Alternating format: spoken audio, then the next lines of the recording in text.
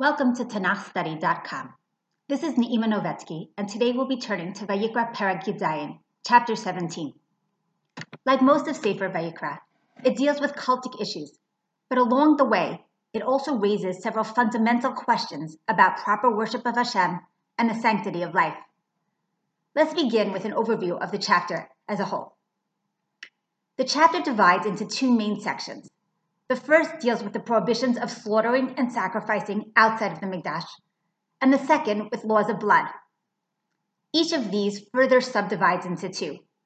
According to many, though as we'll soon see not everyone, the first unit includes two separate discussions, one regarding non-sacrificial slaughter of animals, and the second focusing on sacrificial slaughter.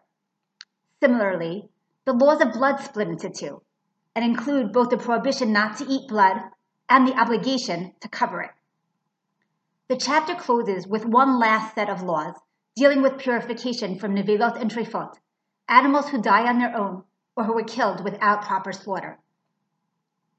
This structure emerges from the text itself, as the Torah begins each of the first 4 units of the chapter with an identical opening formula, Ish mi Beit Yisrael asher, each man from Israel who will do something. Thus, Verse 3 speaks of each man from the house of Israel who will slaughter. Verse 8 mentions each man from the house of Israel who will bring an offering. Verse 10 deals with each man who will eat blood. And verse 13 with each man who will spill blood, the 4 topics of our chapter. The last somewhat tangential section of the chapter has its own distinct introduction, Chol nefesh asher tochal nevela utrefa, mentioning every soul rather than every man. Today, we'll focus on the first half of the chapter, and Im Yirtzeh Hashem will continue with the laws of blood tomorrow. So let's look at the verses inside.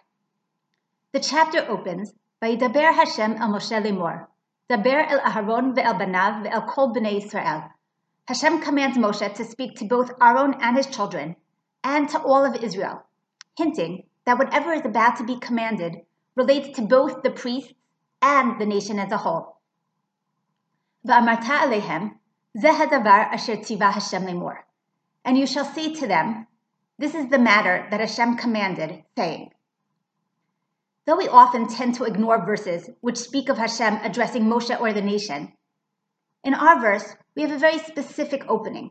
Hashem doesn't just say, tell Bnei Yisrael X or Y command, but rather, he says to say, Zeh hadavar asher tzivah Hashem lemor. This is the matter which Hashem commanded, which when you think about it, is somewhat redundant. So though the language of Zeh hadavar sounds fairly straightforward, actually, when we look to its uses in Tanakh, we see a very interesting pattern, one that's noted already in the Gemara in Bavli Bava Batra Daf Chaf. In most of the cases in which commands are introduced with this language, Zeh hadavar, the command spoken of is a one-time command, a command not meant for all future generations, but rather for a specific group of people or a specific era. For example, the formula Zeh hadavar is used when Hashem specifies that the people must collect only an omer's worth of manna, a mitzvah relevant only for the generation of the wilderness. Similarly, the language is used when speaking of gathering donations to build the Mishkan, and when consecrating Aharon, his children, and the tabernacle, all one-time events. This would seem to suggest that whatever is to follow in our chapter 2 is not a law for all future generations, but specific to the people being addressed by Moshe, the generation of the wilderness. In our chapter, though, this isn't so simple to say, because a few verses later on, in verse 7, we read something that seems to imply the exact opposite. That verse states, Chukat olam tiyeh zot lehem l'dorotam. This shall be a statute forever, throughout their generations. So on one hand, we have a verse that seems to imply that whatever is to follow is a one-time command, meant only for the generation of the wilderness. And then in contrast, we have a different verse that seems to suggest that whatever we're about to learn about is a chok le'olam, is a statute that applies forever. We'll come back to these somewhat contradictory formulas as we learn some more, and we'll see how they play a role in understanding the prohibitions of the chapter. So let's move to the body of the command. Ish ish mi beit Yisrael asher yishchat shor o chasev o ez b'machaneh o asher yishchat michutz lemachaneh. Any man who slaughters an ox, a lamb, or a goat, in the camp or outside the camp, ve'el petach ohel moed lo hevi'o lakriv korban Hashem lifnei mishkan Hashem, and he hasn't brought it to the tent of meeting to offer it as an offering to Hashem before the tabernacle. Dam yichashev la'ish hahu, blood shall be imputed to that man. Dam shafach, he has shed blood. V'nichrat ha'ish hahu mikerev amo, and that man shall be cut off from among his people, punished with what is known as karet. In short, the verses appear to be saying that when coming to slaughter an animal, we must make sure that we do so not outside in the camp, but rather that we bring it to sacrifice in the Ohel Moed, in the Mishkan. The next 3 verses give the reasoning behind the command. But before we delve into them, we need to understand the nature of the prohibition itself. And to do so, we must compare our verses that we just read with verses 8 and 9, which at first glance at least sound very similar. So skipping ahead, we read, Pasuk Chet, V'alehem tomar, ish ish mi beit Yisrael umen hager asher gor b'tocham, asher ya'aleh olah ozavach.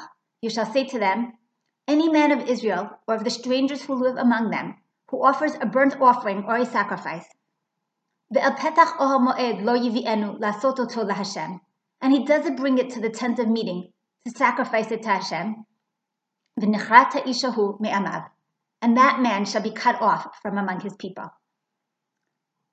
On first read, the 2 sets of verses appear to be speaking of the same exact case and punishment. Both mention that ish ish mi beit Yisrael, any man from Israel, who will slaughter or sacrifice outside of the Mikdash, ve'al petach ohel moed lo yivi'enu, and he does not bring that animal to the Ohel Moed, he will incur the punishment of karet, v'nichrat ha'ish hahu. As we read, we wonder, is the Torah simply repeating for emphasis and speaking of only one prohibition? Or is there some distinction between the 2 cases which perhaps we missed at first read?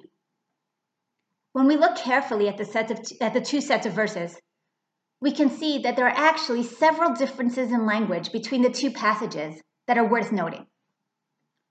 First, the addressee. Verse 3 specifies only ish ish mi beit Yisrael, every man from Israel, while verse 8 adds umin hager asher yagor b'tocham, the stranger living among you. Second, the verb used. While verse 3 says asher yishchat, speaking of slaughter, verse 8 says asher ya'aleh, to raise as an offering. Third, the object of the verb. Verse 3 specifies an ox, lamb, and a goat, while verse 8 mentions an olah, a burnt offering, and a zebach, a sacrifice. Finally, the punishment. While both sets of verses mention karet, being cut off, only the first adds in the comparison to spilling blood. How significant, if at all, are these differences? What can we learn from them?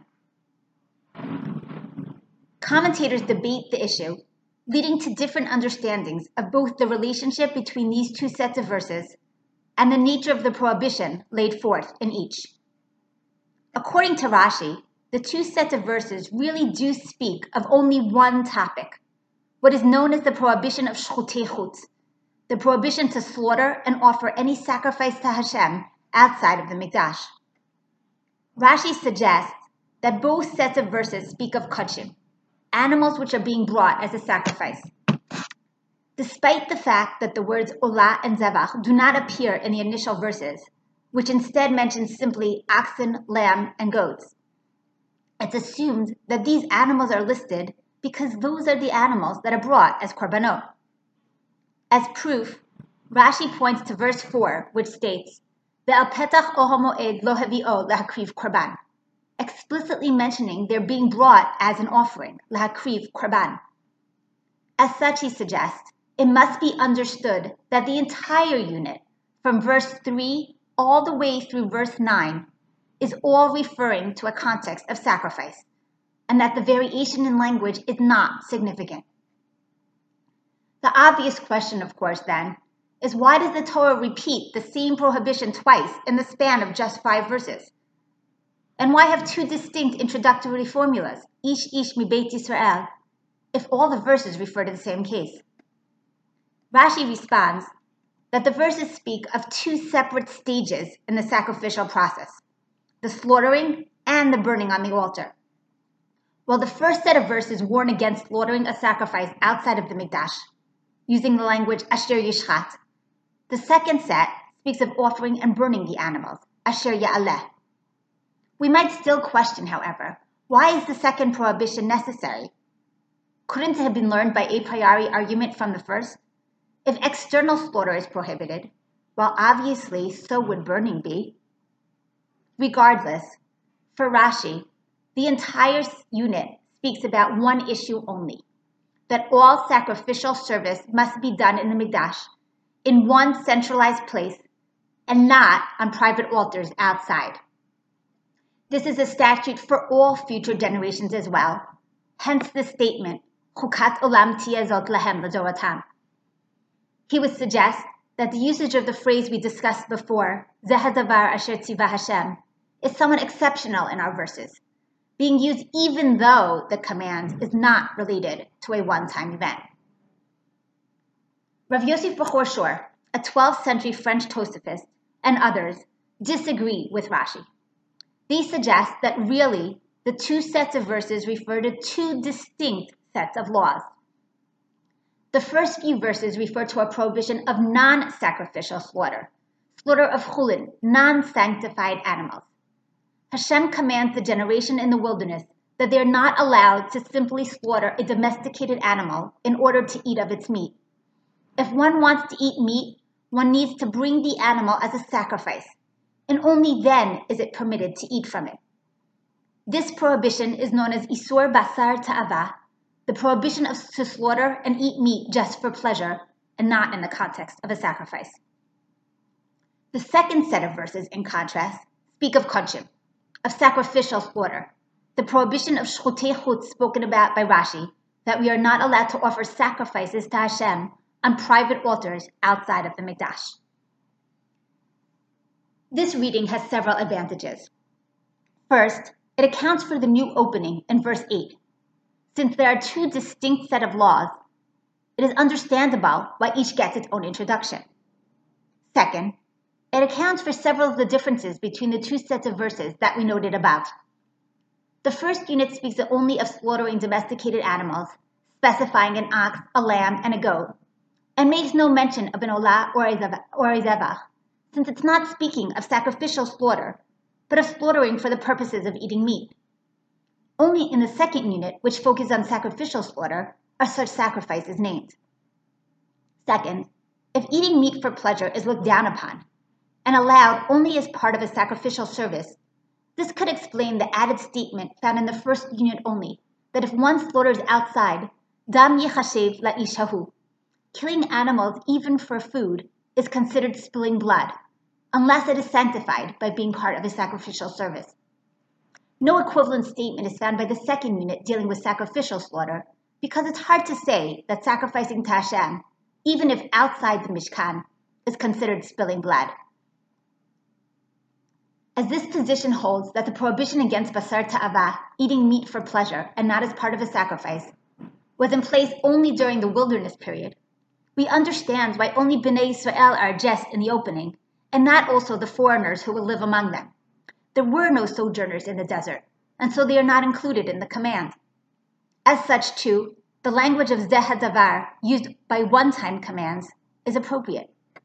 This position must still grapple, however, with why later verse 7 states Chukat olam tiyeh zot lahem l'doratam, suggesting that it is for future generations as well. And it would likely claim that the words don't refer to the prohibition of basar ta'ava, but to the immediate context of that verse, which we'll speak about later.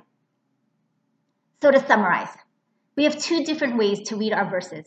Either, as Rashi suggests, the entire passage focuses on one topic, shchutei chutz, the prohibition to sacrifice outside of the Mikdash and the need for centralized worship. Or, as Rabbi Yosef Bechor Shor suggests, it speaks of two related but distinct prohibitions, both non-sacrificial slaughter of chulin and the sacrificial slaughter of kadshin. Before we delve into the reasons for these commands, it pays to compare our verses to a similar set of commands found in Dvarim Perek Yud Bet, chapter 12 of Dvarim, a chapter which touches on many of the same issues as our unit. There we read the positive command, Ki im el hamakom asher yivchar Hashem Elokechem mikol shiftechem lasum et shemo sham, v'shechno tidrashu, uvata shama, v'habetem shama elotechem v'zivchechem. But to the place which Hashem your God shall choose out of all of your tribes, to put his name there you shall come, and there you shall bring your burnt offerings and your sacrifices. The verse mandates centralization of worship, that all sacrifices be brought to the place which Hashem will choose, which is of course the flip side of the prohibition of our chapter against external sacrifices. In Dvarim, though, the Torah contrasts this command with the following statement, Ki yarchiv Hashem Elokecha et gvulcha kasher diber lecha, va'amarta, ochla basar, ki ta'aveh nafshecha le'achol basar, v'zavachta mibkarcha u'mibtzoncha asher natan Hashem lecha, kasher tziviticha, v'achalta b'sh'arecha b'chol avat nafshecha. When Hashem your God shall enlarge your border as he has promised you, and you shall say, I want to eat meat, because your soul desires to eat meat, you may eat meat after the desire of your soul. In contrast to the obligation to sacrifice to Hashem in the Mikdash, this verse states that when the people arrive in Israel, if they desire to eat meat for pleasure, they need not travel to the Mikdash, but will be able to slaughter it as they please, wherever. Thus, according to Rav Yosef Bachor Shor, both our chapter and Dvarim Perek Yud Bet speak of the same two issues, centralization of worship and basar ta'avah, slaughtering meat for food outside of the Mikdash. But while Vayikra prohibits external slaughtering of meat for food, Dvarim allows it. According to his understanding of the two chapters, while basar ta'avah was not allowed in the wilderness, it was allowed after arrival in Canaan. And we must ask, why did the law change? Why would eating meat for food have been prohibited in the wilderness outside of the Mikdash, but allowed outside of the Mikdash in Eretz Yisrael? The verses in Dvarim suggest that the distinction is practical in nature. After arrival in the land, the Mikdash was no longer easily accessible to all. And though Hashem might have still preferred that people sacrifice their meat, he realized that this would not be so feasible for many, and thus he allowed people to slaughter meat for food even outside. It's also possible, though, that the reason for the distinction is more fundamental in nature. To understand it, let's go back to the verses which explain the prohibition in the first place. So returning to the verses that we skipped over earlier in our reading of Vayikra 17, picking up in verse 5, we're told not to slaughter outside the Mikdash, Leman asher yaviu b'nei Yisrael et zivchehem asher him zovchim al pnei hasadeh, v'hevi'um laHashem al petach or hamoed el hakohen, v'zavchu zivchei shlamim laHashem otam. This is so that the children of Israel may bring their sacrifices, which they sacrifice in the open field, that they may bring them to Hashem, to the door of the tent of meeting, to the priest, and sacrifice them for sacrifices of peace offerings to Hashem. V'zaraka kohen et hadam al mizbach Hashem petach or moed, v'iktir hachelev l'reach nichoach laHashem. And the priest will sprinkle the blood on the altar of Hashem at the door of the tent of meeting, and burn the fat for a pleasant aroma to Hashem. V'lo yizbachu od et zivchehem lasi'irim asher himzunim acharehem, chukat olam tieh zot lehem l'dorotam. They shall no more sacrifice their sacrifices to the goat idols, after which they prostitute. This shall be a statute forever. The verses I just read seem to include both a positive and a negative reasoning for the prohibition of basar ta'avah, or according to Rashi, for the prohibition of external sacrifices in general. 1, the positive desire that sacrifices be brought to Hashem and their blood be sprinkled on the altar. And 2, the need to prevent the possibility that people will sacrifice to the Se'irim. It is unclear what exactly this refers to, maybe demons or some other form of idolatry believed in by the people. This second reason suggests that the prohibition of slaughtering for food outside, or according to Rashi, perhaps the reason for the need to sacrifice in the Mikdash as a whole, was preventative in nature, to help ensure that the people did not instead slaughter and sacrifice to the Sirim, these goat demons, in the desert. Since the Sirim were believed to reside in and rule over the barren lands and wilderness, it's possible that the fear of sacrificing to such demons was much stronger during the 40-year sojourn in the desert. As such, upon arrival in Israel, when the people lived in civilized territory, the prohibition against basar ta'ava, external slaughtering of meat for food, was no longer as necessary, and hence the different laws in Sefer Vayikra and Sefer Dvarim. Some commentators go even a step further in associating the prohibitions of our chapter with idolatry, and they suggest that the entire prohibition of external slaughtering or sacrificing was instituted only in the aftermath of the sin of the golden calf. The Hoa Moshe, a 19th century Italian commentator, suggests that really Hashem's original preference was that everyone worship him on private altars wherever they pleased. He points out that in Perek Chaf in Sefer Shmot, Hashem commands the nation to build earthen or stone altars. These are not mentioned in connection to the Mikdash or the Mishkan, which we haven't yet been commanded to build. And so he suggests that Hashem is referring to private altars, and that this is evidence that in Hashem's original plan, he didn't want to limit sacrifices to any individual group or place. His glory is found all over and is thus accessible to all in every place. After the nation's sin, though, Hashem decided that the nation was not worthy of such worship, that they needed limitations and safeguards, and that they could only sacrifice in one central place in the Mikdash. In other words, the sin of the golden calf proved that there was a valid fear lest the people sacrifice to Sirim, to these demon gods, leading to the prohibition against external slaughter and sacrifice.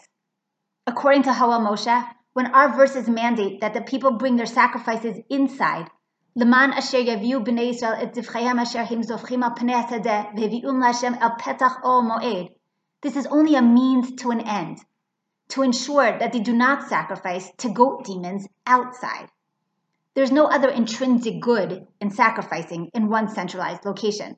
In fact, had it not been for their sins, we would not be sacrificing in one centralized location, but all over.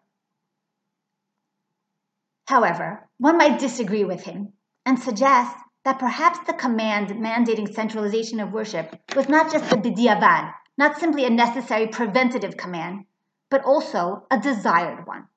Hashem might actively desire that worship be centralized and that sacrifices be brought to him in the Ohel Moed. Why, though, is this desired? Rabag and Rab David Tzvi Hoffman suggest that the unitary nature of Hashem mandates a single place of worship.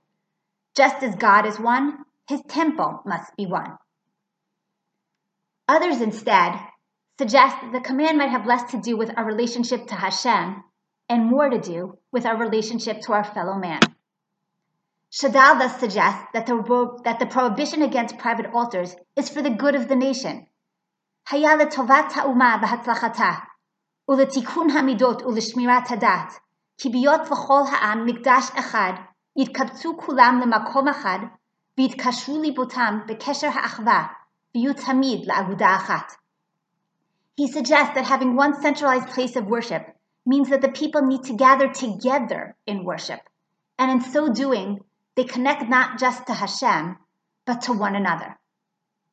Abarbanel, speaking about the benefits of the mitzvah of Aliyah L'Regal, explains similarly, pointing out that when everyone comes together from afar, it's natural that someone will have forgotten something, and another will look to provide for them, leading everyone to share and come together in love and peace.